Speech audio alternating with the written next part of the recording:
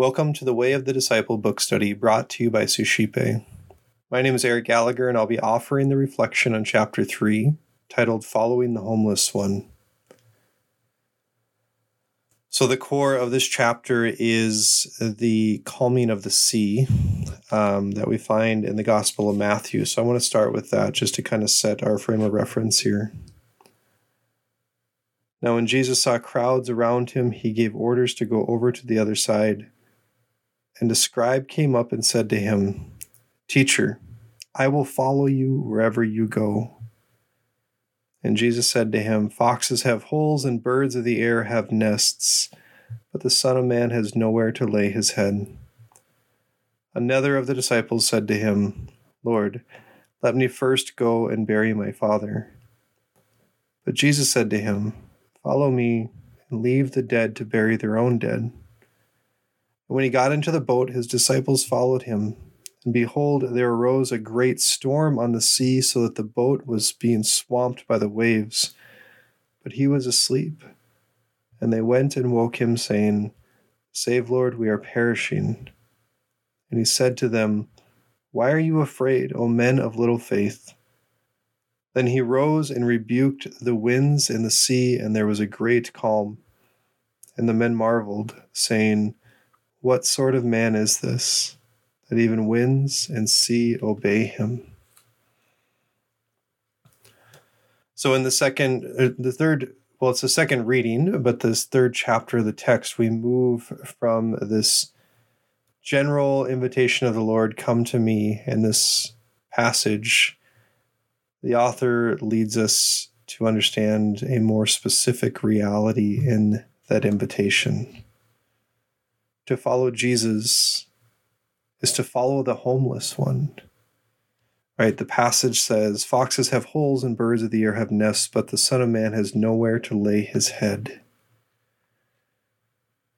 And if we're to summarize the basic message of this chapter, it's that following Jesus means that we give up all of our natural securities and we find our security in him.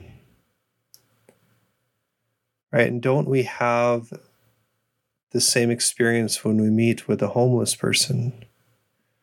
Right? So many times we can approach someone and make this presumption that they are without, that they're lacking something. But so many times in ministry, I hear people talk and share of their experiences of meeting people who have less than them, or who apparently have nothing, but have so much more than they do. So in this, we are learning that our security needs to be found in one place alone. So we digest the chapter and the scripture passage quite a bit. But essentially what he's saying is, in order to really be in that place where we are with Jesus, there's an element of the life of Jesus that we must pass through. Right? Being with Jesus involves suffering and hardship. So this passage he refers to as a rite of passage in a sense. Right? They're following Jesus. They have no idea where they're going, but then this thing happens to them. This thing happens to them that Jesus knew was going to happen. He wasn't surprised it was going to happen, and that throughout the entire time, he had complete control over what was happening. In fact, on page 63, he actually says, this passage actually shows how he has deliberately orchestrated events like this, using them for his own purposes. God orchestrates events in our lives and uses them for his own purpose. One of the examples that goes through my head as I was reflecting on this chapter is I remember reading the story of a gal at Columbine who the men with guns or asking individuals if they loved Jesus or if they were Jesus followers or not. And they put a gun up to this young girl's head and said, if you either denounce your faith or we will shoot you. And she commented on how she loved Jesus, and they shot her. Right? A more contemporary example of martyrdom, while we have many, many saints as well to look to in the same regard.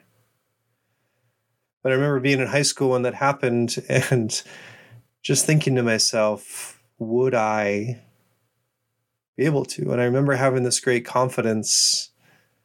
Yeah, I love Jesus so much. Of course I would. But then I look at my life right now, and I have even recently been through incredibly difficult challenges and times where my life, my reputation, so many things are being threatened. And I'm trying really, really hard to love Jesus. But I'm realizing it's much harder than I expected. Right? And I'm doing good. I'm doing well. I'm giving my life to Jesus every day in the best way that I can. But how is it that 20 plus years after I would have such confidence and after committing my life to faith for so many years, it's still so hard? He says on page 63, how easy it is to be enthusiastic and generous while we are still on firm land. So he essentially lays this chapter out and this verse out for us to recognize that this is part of following Jesus. It says on page 64, do you even vaguely realize what it means and who it is you want to follow? Okay, it says in 64, to the scribe, Jesus seems to say, you really want to follow me everywhere?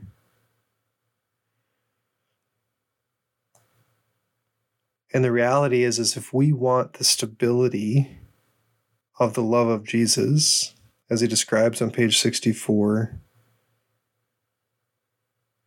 we can vow to remain in the stability of Jesus Christ, but paradoxically, that means that we will have little stability because it can only be found in the sacrificing heart of Jesus.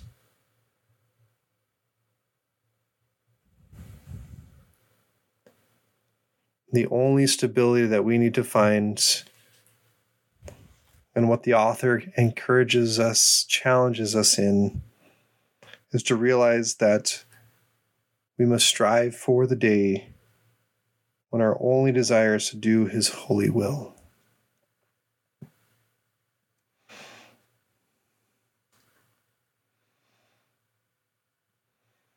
So then finally, he talks about this test. Essentially, the disciples, it's only through going through this test that they can know.